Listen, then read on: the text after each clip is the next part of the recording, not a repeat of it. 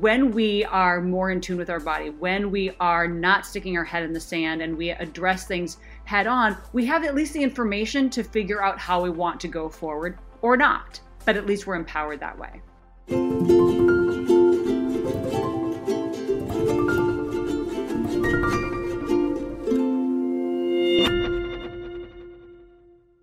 Well, hi everyone, Dr. David Perlmutter here.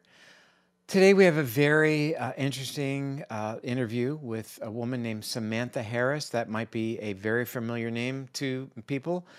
She hosted Entertainment Tonight, Dancing with the Stars, was a participant in Dancing with the Stars. She has been on the cover of just about every women's health magazine that you can think of, many of them multiple times.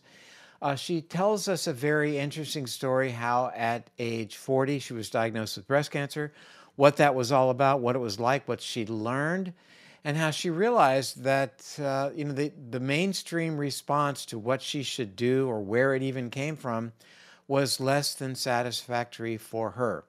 So she really decided to dig deep and figure out a lot of information that relates to why people get breast cancer, why women get breast cancer, what her options were in terms of surgery, radiation therapy, chemotherapy, and how to deal with a diagnosis like that in terms of how it impacts your life and really how to be your own advocate.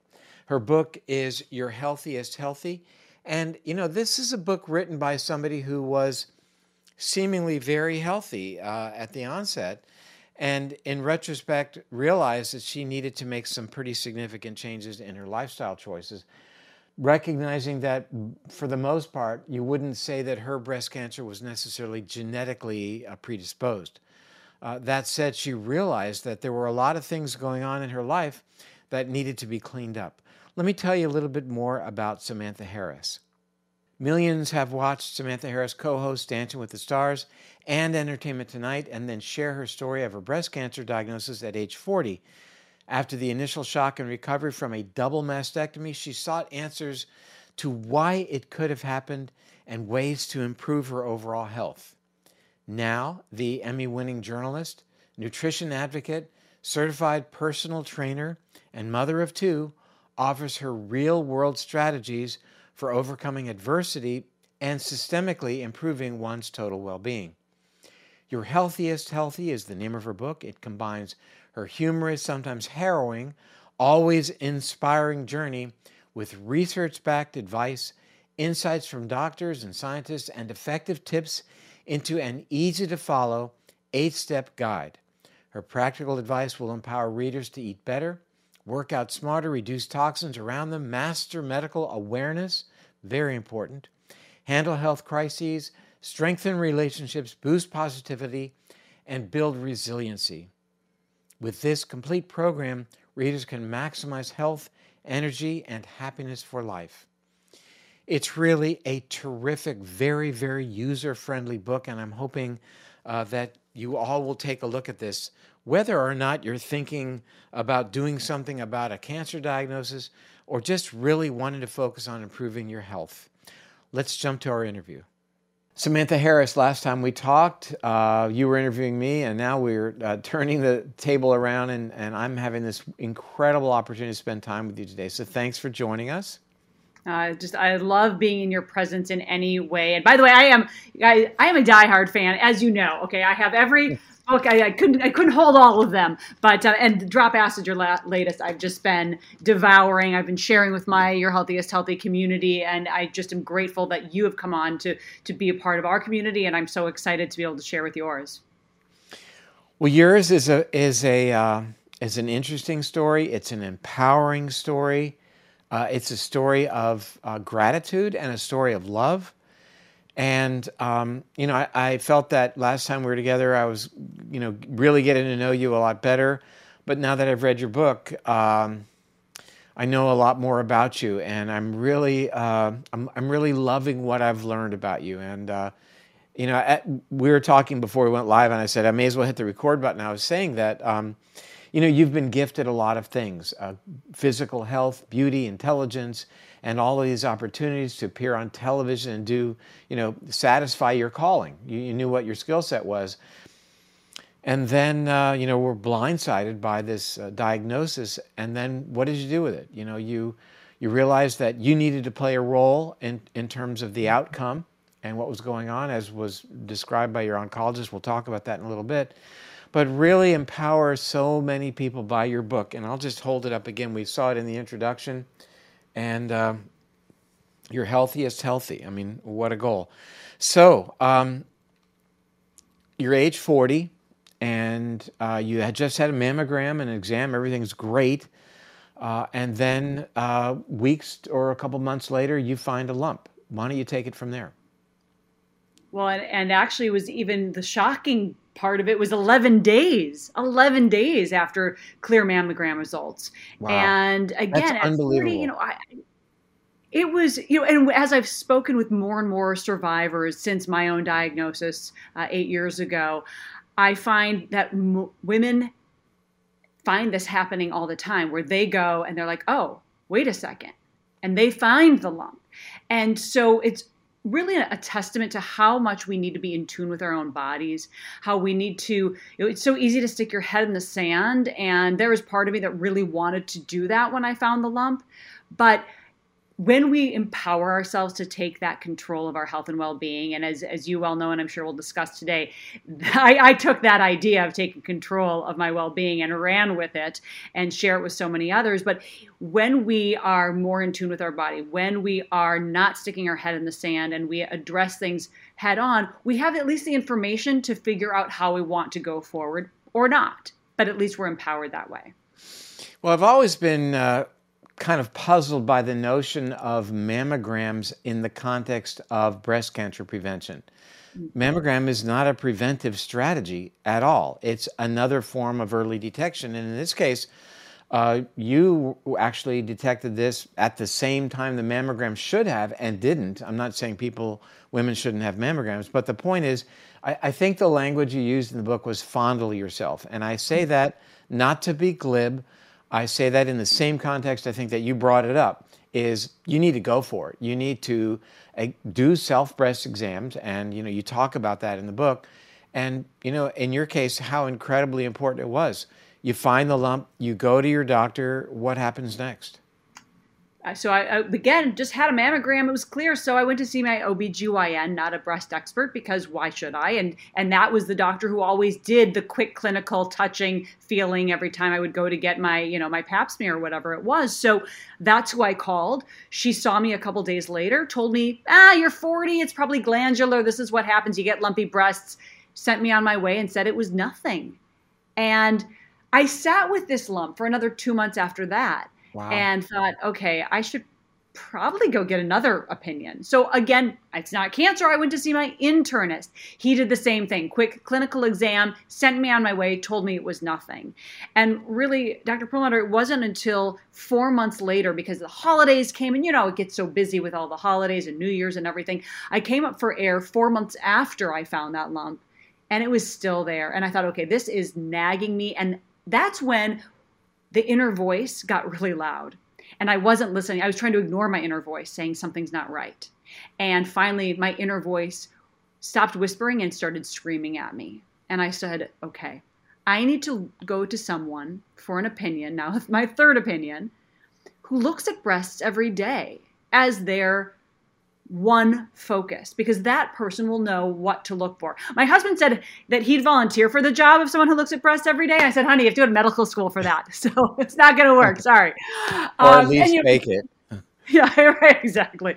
He and I tried to bring as much light into it as we could, because this was obviously something very heavy. And when we went to see that oncologist, she too said, wow, had I been you, I don't know if I would have come to see me. I had negative mammogram for anything. And we had 2 ultrasounds, a needle biopsy, and even a subsequent MRI.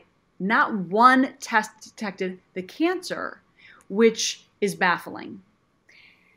This is I think in retrospect, it's baffling. I would think, on the front end, a lot of things happen in breast that are not malignant. As you learned, in fact, ultimately having 2 lesions, learning that one was and one wasn't. So you see that can happen. Right, and I think the most important thing too is just we have to really go to the expert. So part of it is very important, know your own body and take action. But then the next step is don't be afraid to get a second or even third opinion, and also try to see the best experts you can. So this is where, when I had the needle biopsy, came back with, it's not cancer, but it's a proliferation. We're not sure what it is. Let's at least take the lump out. I did have a lumpectomy. Again, woke up from surgery. They said it wasn't cancer. But this is where the expert who is in that surgery is so important. She said, this is the oncologist, she listened to her gut in the moment. And she said, I saw a little area of border that seemed like healthy tissue. And for whatever reason, I just wanted to take a sample of that. And I did. That was invasive cancer, but it didn't look like it under the microscope in the room. And because of that, we now knew, okay, I have to go another step further and either have another lumpectomy, but also add in radiation, or a single or double mastectomy, which is ultimately what I chose. So what you're saying is, in the operating room, the frozen section that they did was not malignant, right, but subsequently the pathology did in fact reveal malignancy. It did. And then you had a variety of opinions thereafter about what you should do. Exactly. And this is where it really does boil down to what is right for us as an individual. Just because someone else chose a different path of surgical or other treatment doesn't mean that's the right path for you. And we really have to weigh what is right for your lifestyle, what is right for your comfort level. So for me, I spoke to many survivors, both who had lumpectomy with radiation and single or double mastectomy, different types even of that. And I ultimately decided, so that I wasn't always looking over my shoulder, and because I knew a couple of women who'd had a double and found cancer on the other side they didn't even know was there. Unbelievable. Let's just have a double mastectomy, go through it one time, and hopefully, God willing, be done with it at that point. And that's what I chose. Now, we're going to look at an image right now, and tell us what's going on in this image. Where are you in the process? So this is as I am heading into my second stage of reconstruction surgery. So the mastectomy had happened 3 months before that. They put in temporary expanders, and then 3 months later, the permanent implants went in. And they do that so that the tissue can build around and you can slowly increase to the size that you want to have for the permanent implant, which was definitely a process, but for me, it worked out really well. Mm-hmm. And to be sure, after the diagnosis, there was no unanimity in terms of what your treatment options were in terms of mastectomy, one side, both sides, or leaving it. And ultimately, you indicated what you chose, and there was one lymph node positive, as I recall.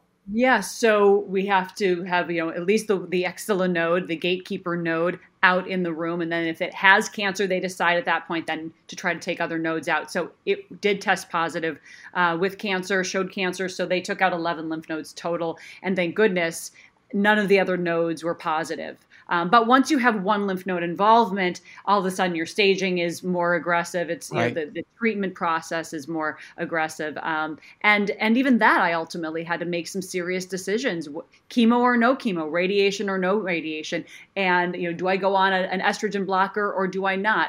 And all of these decisions, I thought the doctor just sits you down and says, "Here's what you're going to do." Yeah. But because thankfully my tumor size was very small and the tumor itself was very slow growing, it had probably been there for years, was not aggressive, a lot of decisions fell back on my husband and me. And we had to weigh it and figure out what we were going to do. So this is where a whole sort of stage 2 of decisions and consultations and multiple opinions came in, where I sat down with 2 different radiation oncologists and spoke to 2 different medical oncologists about whether or not I should or should not do chemo. And the interesting thing was you get different opinions, and then you have to also decide what is right for you. So that was the path we ended up going down, of figuring all of that out. So I think the message is that this is anything but formulaic. I mean, you would think that, there's an exact button you push when a woman has XYZ, and this is exactly what should be done because it's what's done everywhere in the country, and this is the right road to follow. And you were, I think, surprised to realize that just isn't the truth. It wasn't the case at all. And, not to mention, which I sort of haven't said it all, this was the most frightening process. My kids were 3 and 6. I had 2 little girls at home. I lost my dad to colon cancer when he was just 50. And here I was at 40 thinking, well, I am not, at least I was older when he passed. I was 22. They'd had me very young. So I got to grow up with a very strong father figure. I was not going to leave my little babies behind. And so that determination as a mom really kicked in. And there was so much anxiety. I'm a very happy-go-lucky, positive person. And cancer just struck that down in one fell swoop. And I had to figure out how I could stop feeling so riddled with anxiety and fear at every waking moment. That was if I was able to sleep in the night from it. So it took a concerted effort on my own, kind of really my own psyche to say, okay, I can't feel like this. I don't know how long this road is going to be. And in that moment, it was maybe about 3 weeks in after my diagnosis. And I just said to myself, this is where positive self-talk is so important. I said, what can I do? Okay, I can look at everything that comes next in this cancer journey with a positive spin. So what's good in this situation? Okay, well, I've got great health insurance. I have a really fantastic support system. That's good. And as you start to speak in that positive way, it feeds on itself. And then I thought, okay, great. That's good. Okay, Samantha, keep going. What else is good? What else is good? Well, we caught it really early. It is still very early stage, even though it's further along than we thought. Still really great. I'm in otherwise great shape because I eat healthfully, because I exercise regularly. My recovery will hopefully be faster. My risk of complications and surgery should be less. And that helped me switch my brain path, the pathways of all of those negative, riddled with anxiety thoughts to the positive. And that made a huge, sweeping difference. A couple things come to mind. I mean, you're saying, well, you were always healthy. And my goodness, was there a women's health magazine cover that you were not on? You were literally the picture of health. Yeah. But I think that when you deconstructed your lifestyle choices as it related, for example, to diet, eating quickly to go on Entertainment Tonight or whatever it may be, that needed a bit of a cleaning up, that you looked really great. You were thin, had great abs, the whole bit. But you realized that there were parts of the program that really needed to be a little bit more fine-tuned, or not even fine-tuned, that there were some significant changes.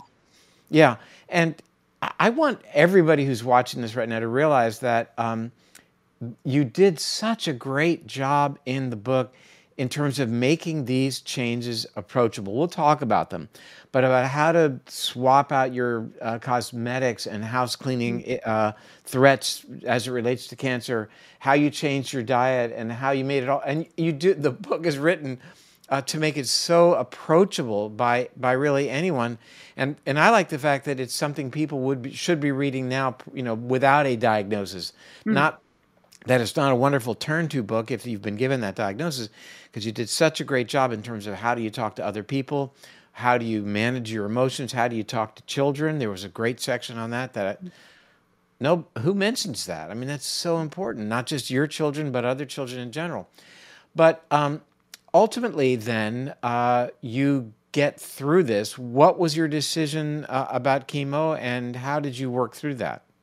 So again, I had multiple recommendations. Interestingly, this is a place where there was agreement between my 2 medical oncologists. One of the oncologists actually wrote the foreword for my book, Dr. Dennis Slayman, and he is one of the top researchers in the cancer field. And so I really value his opinion. And he said to me the same thing the other medical oncologist said, which was, you're in a gray area for chemo. It'll probably save you somewhere between 3 and 6 percentage points of recurrence, so it'll be in your favor. And I thought at the time, well, I want every percentage point in my favor. I mean, I've got 2 little kids. I'm going to have chemo. I had put the cold caps, the things that help try to keep your hair from falling out as much, on hold. I had put a deposit down. I was ready to do that. And then I started to think more long term.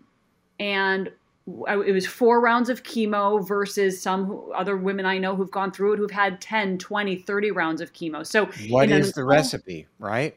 Right. And in an oncologist's eyes, as they said to me, oh, it's just 4 rounds of chemo. You're already in otherwise great shape. You'll do fine. Yeah, you'll lose your hair and some other stuff will happen, but you'll be fine. And then I thought, I know what chemo does to a body. And that was at an early stage, well before I became a certified health coach and learned all that I now know 8 years later. I am so grateful 8 years later that I opted not to do chemo. Now, there's something called an oncotype score, and that tells you mostly in postmenopausal women, and I was obviously premenopausal and still am, but what the likelihood is that chemo will help. And I had a very low oncotype score, which basically meant chemo would help a little bit, but maybe not as much as it could if it was a more aggressive tumor. So that also helped give me that insight to say, okay, I feel that I can not do chemo, because if God forbid I ever have cancer again, and it's one of those situations where you have a very aggressive tumor and you absolutely need chemo, well, then I'm going to have to go through it, God forbid, then, and I don't want to have to go through it now too. So I opted not to do that. The other thing was radiation, and I went to 2 different radiation oncologists. One who said you absolutely need it, and without it, you'll have a 20% chance of local recurrence. Walked out of that appointment with my husband. We said, well, guess I'm doing radiation. And that would have been, I think, 30 or 40 rounds, 5 days a week for many weeks in a row. And then I went to, and that was someone, and I don't want to be cynical. I think that the doctor really meant what he felt, that was the right way, the right course. But he was in an independent situation where he had to keep the lights on. This is sort of my post reflection. Yeah, then I went to UCLA. You might think that you're being cynical. On the other hand, what you're saying now is real. And the other thing is, there's an old saying that when your only tool is a hammer, every problem looks like a nail, right? And so that's what they do. If you go to a surgeon, you should be expecting an operation. You go to a radiation oncologist, you should be expecting, radiation therapy. So that's reality. And I think, but again, go ahead. Well, I was going to say but then I went to UCLA. So UCLA, being that it is a university, they're on salary. They're not keeping the lights on. They don't need to have a quota that they have to fill of how many patients they give radiation to in order to keep their job. And the moment she sat down with me, she said, you don't need radiation. But here's why. 2 new studies just came out, and this is now 8 years ago, from MD Anderson and Sloan Kettering, the 2 of the top, of course you know this, but for your viewers, top oncology institutions in the world, saying that you don't need it because these 2 studies took tumor size into consideration. That statistic of 20% local recurrence didn't take tumor size into consideration. So these studies say, well, you can have it, but it's not going to do you any good. So it's up to you. If you want it and you feel comfortable having it, great. If you don't need it. And I walked out saying, thank goodness that's one thing I can wipe off my plate. So a couple things I'll mention. First is, there is a huge difference between saying you don't need radiation and saying you don't need radiation and here's why. The first is basically an emotional response based upon the experience of that individual. The second thing provides the science. And here's why. It's not that I happen to feel one way or the other, but here's what the science is showing. And as it relates to tumor size, I think that's really actually very important, because size of a tumor is a representation of what we call the doubling time. And it indicates how long has that tumor been replicating in your body. We know that it's happening for a while just based upon the length of time between when you first discovered it. And secondly, that it now has spread at least to 1 regional lymph node. So that time course is actually very, very important. I also want to go back to the foreword of your book that was written by one of your oncologists. And he said something that was very important. He talked about the 3 kind of characteristics or things that are important in dealing with cancer. And point number 3 was that there's so much more beyond being a patient that the person needs to do. And that's what your book is about. It's about, what do you do beyond being the patient? When I say being a patient, it's being the good patient. And that is something that, we as doctors would always want to have, is the good patient, meaning the compliant patient, meaning the patient who would basically shut up and do what he or she was told. And, I remember hearing stories in the day about, I was about to, seeing this person came into my office and he or she brought in all this stuff, about their problem and wanted me to read it. And I don't have time for that.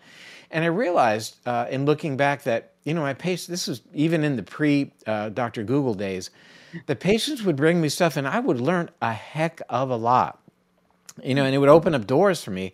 I've always said that I'm grateful that I've learned more from my patients than they have learned from me, because, in our modern medical world, it's 12 to 15 minutes on the outside that you get, and you had better fit into a category so I can respond immediately. You say one thing, I'll give you the pill or the treatment or whatever it may be, and out the door you go. So what a blessing that you ended up with an individual who said, this is what you don't need, but more importantly, and here's why, and was up to date with the literature. So there you go. That's, I think, one of the best things about being able to have a teaching institution accessible, right? Because they have to be up to date on the latest literature and all the studies coming out. And that was, I still feel, and I haven't done this, and having this conversation reminds me, I really want to write that letter, right? To say, because I think sometimes too, they don't realize the good that they're doing to us as patients by giving us this. I would definitely write that letter. Yeah. And I would be very public about it. And, because it's not that common. So I would definitely do that. And I think it would make them feel good. And, it's tough for physicians to get out of their lane when they've gone to medical school and done their residency program and realize that there is a set doctrine of practice that they are going to pursue. They can't deviate from them because they might get called out. They might be, practicing in such a way that doesn't conform to specific guidelines, God forbid. And they don't ever want to appear to have changed their messaging. But that's exactly here's your doctor who says to you, you don't need radiation because here's new information. A year ago, she might have said, maybe you do need radiation. I don't really have the answer. But now there's an answer for you based on newer information. I've been called out because I used to say that we should all be on a low-fat diet. That was what I did say 25 years ago. Then I changed my messaging, as you did in your book, saying that, as a matter of fact, fat is really important in the diet, but the quality and the type of fat, of course, matters. Changed the messaging, and I've been called out saying, we can't believe Dr. Perlmutter. He changed his messaging. My gosh, don't you want your doctor to stay on top of things like your radiation specialist at UCLA who said, hey, now we know. So there you go. Getting to diet. I think it's fair to say that from your description in the book, that what you were eating on set during your hectic Entertainment Tonight days or whatever it was, wasn't ideal. So in retrospect, what are your thoughts on what you were eating? That everything was wholly wrong and totally backwards. I mean, between what's on the set of Entertainment Tonight or at the craft service table at Dancing with the Stars, you have to be so careful, especially when you're in that environment. But that doesn't mean it's not isolated to television show sets. The break room at any office. I mean, back in my early days when I was, pounding the pavement auditioning, I worked at an office as a day job as a talent management company. And I started my day with coffee from the little coffee maker. Then remember those, I'm just going to call out, can I call out a brand? Is that okay? A brand that I think totally. Don't? It's freedom of speech. Well, so you guys remember those low-fat SnackWells, those little vanilla sandwich cookies? They looked like an Oreo, but they were. I would eat an entire row of SnackWells, and then I would have my turkey bacon that I would. This is when I was at E! News and I was at the E! Network, and I would stink up the entire room of our break room because they had a little toaster that was a convection oven, and I would toast 7. I could fit exactly 7 slices of turkey bacon on the tray. And this wasn't even like organic, nitrate free, anything that I would even think to recommend people to level up if they couldn't get away from it today. This was just your, big brand, nasty, gross turkey bacon. And I would eat my 7 strips of turkey bacon because I wanted as much protein. I was on Dancing with the Stars. I wanted to feel like, I was as cut as the dancers and looked amazing like them.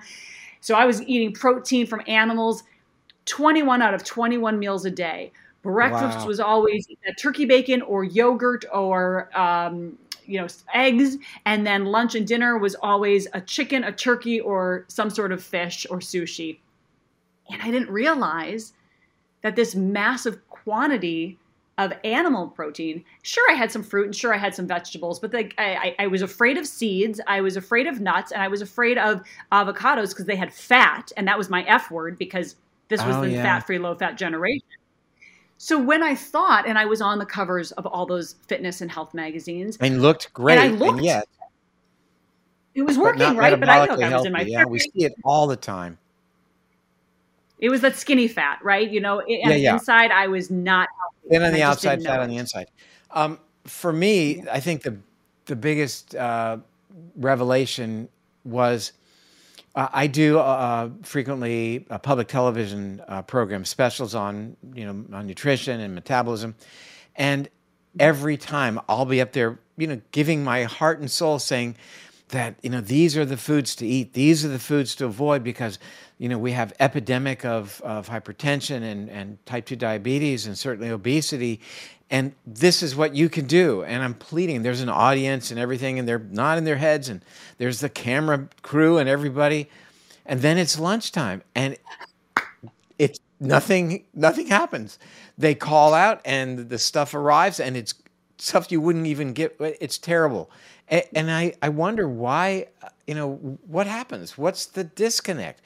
And I think that's the operative word, is there's a disconnect between the notion of the food that you're consuming and ultimately your health. I had a wonderful conversation this morning on my podcast with a Dr. Annika Becca, who is Oh, an yes. OBGYN.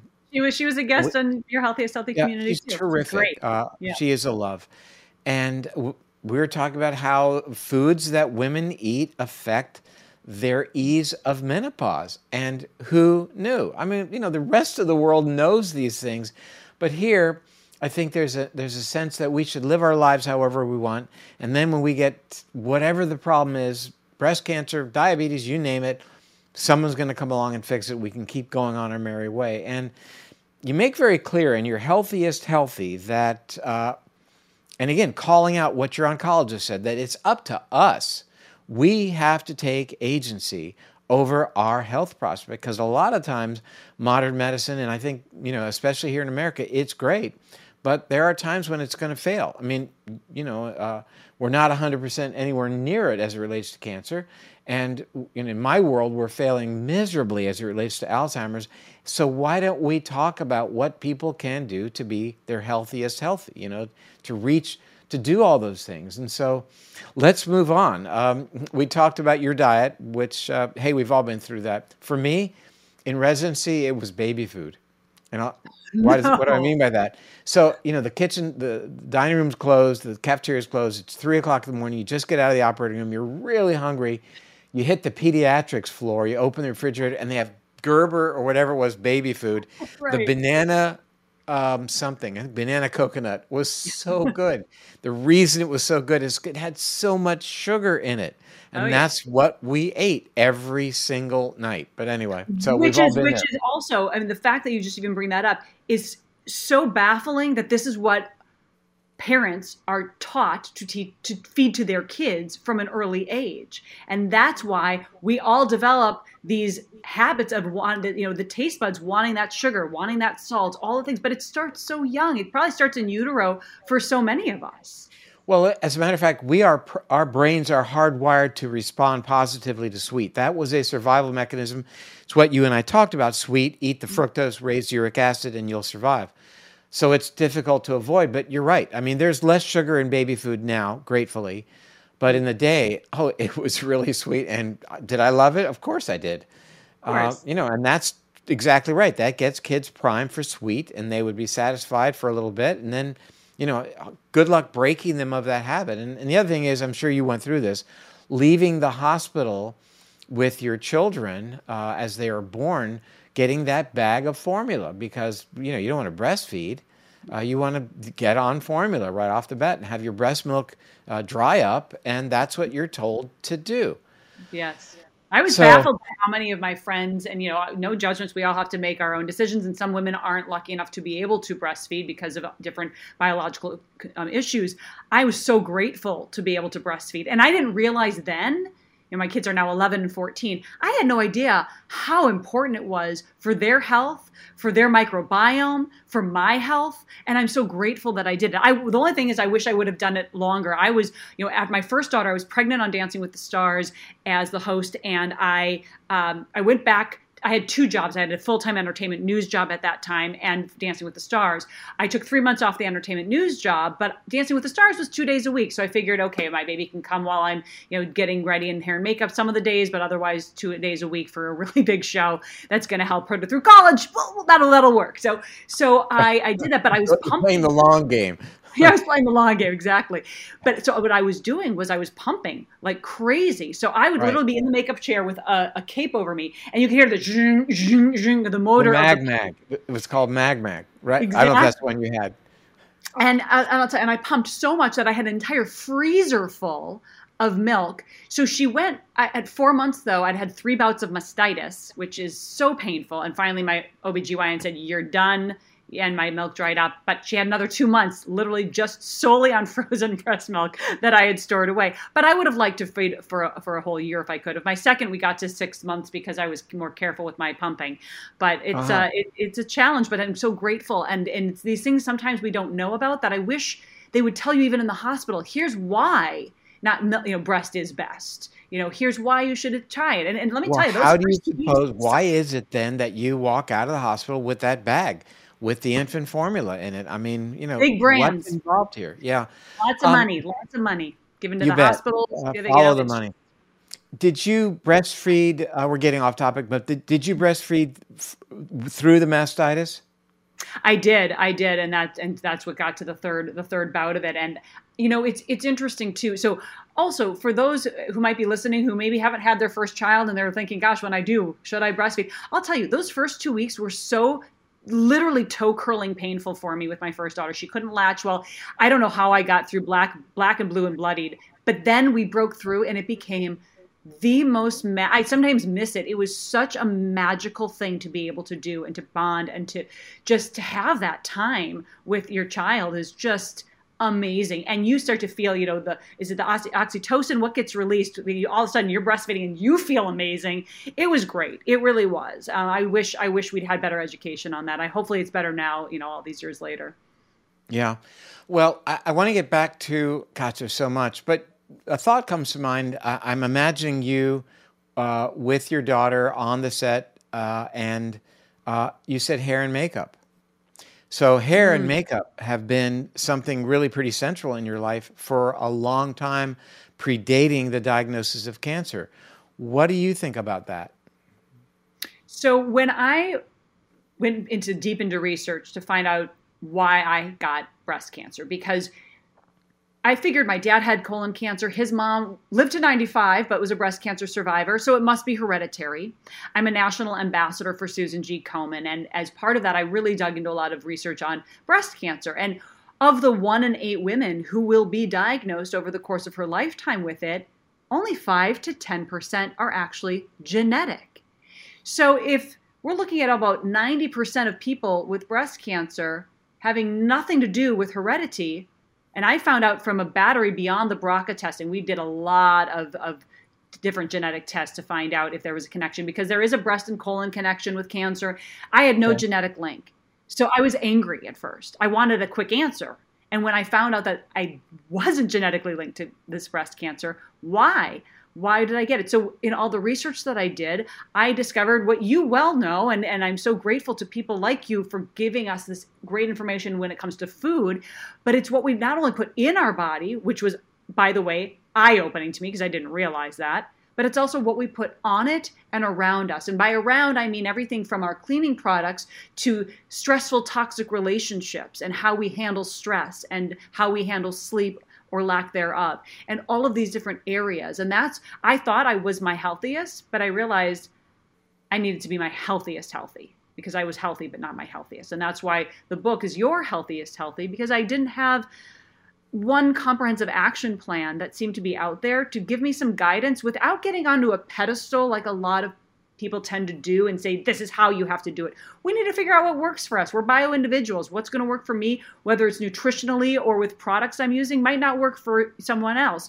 So when it came to being in the makeup chair, this was shocking to me. I didn't realize the toxins, whether it was the carcinogens, the endocrine disruptors, the neurotoxins that were in, or even allergens in these hair and makeup products that you don't have to be sitting in a makeup chair professionally every day. It's the mom who's getting up to go get her kids off to school and slapping on some makeup, or the power woman or man who's putting on his personal care products to get him or her through the day.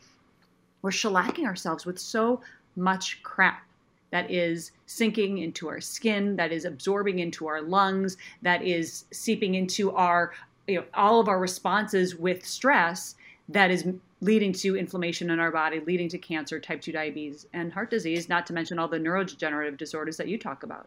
And compromising immune function. We need a functional, an appropriate immune function for identification of those early malignant cells, of course.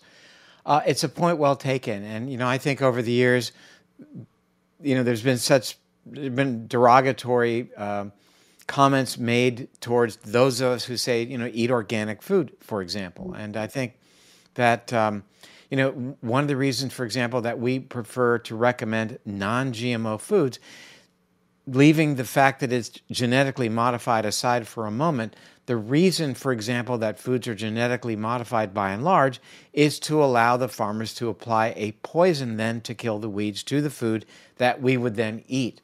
And that poison, that glyphosate, threatens our microbiome. That's work of Dr. Stephanie Seneff. We've had her on the program. And as you mentioned in the book many times, a lot depends in terms of our immune function and capability on really catering to our gut bacteria. And I think, central to the dietary plan that you developed for yourself was a diet that went much more into appropriating good fiber for yourself, obviously with the goal to nurture your gut bacteria, to help us balance our immune systems and help us with detoxification in our exceedingly toxic world. I mean, make no mistake about it, there are a lot of toxicity issues that relate to breast cancer. And, hear you say that you didn't have any genetic predisposition. And, by and large, there are certainly clear cancers that are clearly related and syndromes that are clearly related to genetic issues. We know about those. We had to learn those in medical school. But beyond that, by and large, most people are not going to have a genetic cause of cancer. Most people do not have a genetic cause of Alzheimer's disease. What does that tell us? It tells us that the other side of that coin is environment. It's therefore up to us to change that environment, make better choices. And you did one heck of a job, not just in the cosmetics department and calling out what commonly people, women mostly, but men as well, are exposed to. But beyond that, the notion of cleaning our homes. You were a big proponent of white vinegar. I love white vinegar. It's very helpful. It's very cheap. I think baking soda and white vinegar are probably two of the best. Don't mix them together. DIY. We used to love doing that.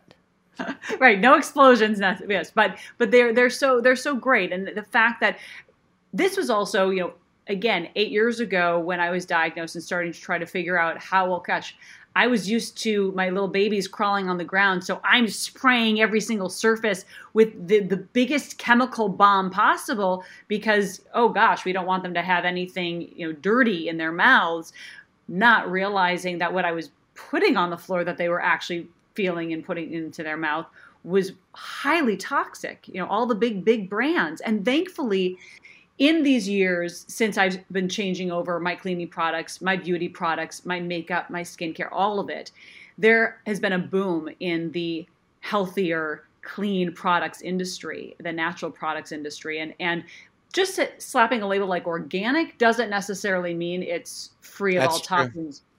So I caution people to really read labels and understand that, the European Union bans about 1,400 different substances as possibly carcinogenic, known carcinogenic, neurotoxins, or endocrine disruptors. And those endocrine disruptors, you guys, are those things that mess with our hormones. And obviously, Dr. Perlmutter can talk a lot more as to why that's harmful and dangerous for us. But the U.S. only bans 30. And by the way, it was only 13 up until a couple of years ago. And we haven't changed our FDA rules since 1938. And That's there's a right. bill that's been stuck in Congress for years that's trying to get the products, Personal Care Products Act passed, and it's not happening because We these have big to be businesses. our own advocates. We've got Yes. to learn this information. Again, your book is a wonderful resource. We've got to know this information. And what you just said, I think, is really very important, because we would assume that, if there's a product on the shelf in a store, it is safe. Nothing could be further from the truth. Getting back to glyphosate, you can go into any hardware store and buy Roundup and spray it all over anywhere you want. And, those cases of cancer that are described, those class action lawsuits, happened because there is a relationship. This is a known carcinogen. It's likely a human carcinogen. That's what the science is telling us. And yet, other countries, I think, take it certainly a lot more seriously. But I think that a product should be proven safe rather than, have the burden upon science to prove that it's risky. It's approved for, I think it's guilty until proven innocent, in my book. Right. We Well, don't go what's through that. interesting is, well, I was going to say, but to that fact, even though there are lots of chemical ingredients that are proven to be safe by the FDA in a product up to a certain amount, what they're not taking into consideration is, for instance, the average woman uses about 12 different personal care products each day. If you were to line up all the ingredients on the ground, there'd be a lot of overlap, right? So maybe all 12 have have a paraben in it or some other sort of toxic ingredient. And maybe if you had just used the one product with the parabens, okay, maybe it would have been okay. But day after day, layer after layer, it's about 158 different chemical substances that we are putting on our body again and again. And that's where the problem is. That's where the red flag, and that's why we have to take control reading labels and making sure we know what we're putting on our bodies and giving to our kids. You made a very good point about menstrual pads and tampons. Yes. And the risk involved with them based upon chemical exposure. Maybe you can walk us through that a little bit. Well, we were talking earlier about glyphosate, and when we think about cotton, the cotton crops are sprayed with a pesticide. I don't know if glyphosate is on every crop, but there are toxins that are being sprayed on those crops to have that cotton, unless they are 100% organic cotton. So when it comes to your tampons and your pads, first of all, the area that you're putting them in has such thin skin that it's very permeable, which means that the chemicals in those products get into your bloodstream like that. So we really want to aim for 100% organic cotton pads and tampons. They also, bleach is used to get them as white can be. Obviously a lot of have plastic applicators. We've all heard about the problems with plastic with the BPAs and many other petrochemicals that are in our plastics. So we really don't want to put them anywhere near. And for those of you who have daughters who are starting to approach or already currently in the menstrual cycle, I mean, this was something I was so grateful to learn about prior to my girls getting to this stage, because now they're starting from a point of knowledge right away. And I'm forgetting the statistic about the number over the course of our lifetime of tampons and pads that we use, but it's in the tens of thousands. So we really want to be careful when it comes to that. The adhesive chemicals for the pads, but there are some really great alternatives out there that are safe and free of those toxins. Well, you mentioned just beyond pads and tampons. I mean, you mentioned the various other appliances that women can use. Yes, it's so important. Whether, and also when it comes to vaginal gels, when it comes to even personal pleasure items, there are great websites that offer ones that are free from all of these toxic substances. And so it's just a matter, thankfully, it doesn't even take much more than a very quick Google search to be able to access all of this information. And I love having, people as members of Your Healthiest Healthy community who get to have sort of that one-on-one time with me to ask questions. And by the way, I'm really active on Instagram. If you guys have questions, you can always DM me on Instagram or, add into my comments. It's at Samantha Harris TV. And I really it's so important for me to share with as many people as possible. So I will get back to you as soon as I possibly can to give you the insight and info to answer questions. Where do they find you on Instagram? So Samantha Harris TV on both Instagram and Facebook, like television, Samantha Harris TV. And if, with any luck at all, we're going to see that right at the bottom of our screen right now. There you go. I love it. You guys are so tech savvy. You bet, not me. One of the very important parts of the book I thought was the importance of communication, and you dedicated a section to communicating with children. And I cannot imagine how difficult that must have been for you. But the learning that you did, and then the knowledge that you gained, and then being able to relate that to people in the book, I think is exceedingly valuable. But maybe a quick overview about how to deal with breaking the news to children and walking them through what's happened and what they could expect moving forward.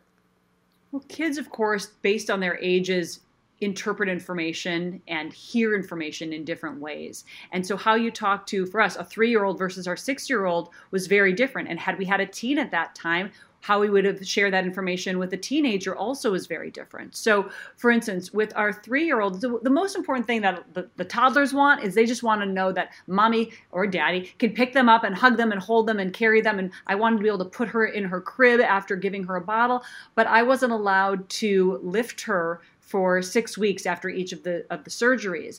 And so I wanted to make sure that wasn't interpreted as, well, mommy doesn't care about me, or mommy doesn't love me, or why am I not getting hugs? So how we told her was just that we explained my mom had some back surgery recently, right before I had my surgery. And so we were explaining how, there are 2 reasons you have surgery. Either there's something that is not working inside you, or there's something that's there that shouldn't be there. So mommy has something that's there that shouldn't be there. The doctor's going to make it all gone. But mommy has to find a different way to carry you, for a little bit. And so we did. She would climb on my back, and I would shimmy over to thankfully she was 3, so I could shimmy over to the crib, and she'd crawl off my back and get into her crib, and that worked. And we also brought in different projects for them. We brought in, because I had to be in bed, I wasn't allowed to get out of bed for more than 20 minutes every 2 hours for the first 3 weeks after each surgery. So we brought games and fun things, and we tried to make it more enjoyable for them and less scary. For the 6-year-old, we figured she's never heard the word cancer before. We don't need to tell the 3-year-old the word cancer, but our 6-year-old, we don't want her to hear it on the playground.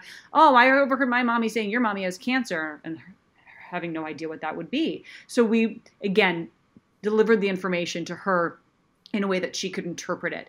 And then with, if you had a teenager, the teenager is going to quickly jump on Google and start looking it up for themselves and asking their friends. So delivering the information and giving really solid websites, say, hey, listen, if you're going to look it up, go to cancer.org or go to komen.org. These are great breast cancer sites that can give you accurate information, and every cancer is different. So just because you see a story, you hear about someone who had something that was one way and went south, it doesn't mean that's what's going to happen to our trajectory. So that was really important to understand the delivery for each different age group. Well, in closing, I want to say that at the end of your book, there's a call for us to give generously. And, I think that there's so much to be said about that, about expressions of gratitude, and to just be in a place of giving back, of recognizing what you've been given, what you've learned, and then giving back. And that you called for us to do that in the book, and I think you did it in the book. This is a very, very generous, candid, transparent approach to really helping many, many people. And I think clearly that's what this is doing. So I'm really grateful that you did it. And I know that there are plenty of people who are feeling the same way. So good on you. And let me just ask you, what's next for Samantha Harris? What comes next? So Your Healthiest Healthy Community really grew out of the book. I started to take women on retreats, which I still do, the Your Healthiest Healthy retreats a couple times a year, just a small group of women, really intimate and involved. And we work on, it's really workshopping through all of this, but also figuring out what they need as individuals to change in their lives, and then figuring out their why.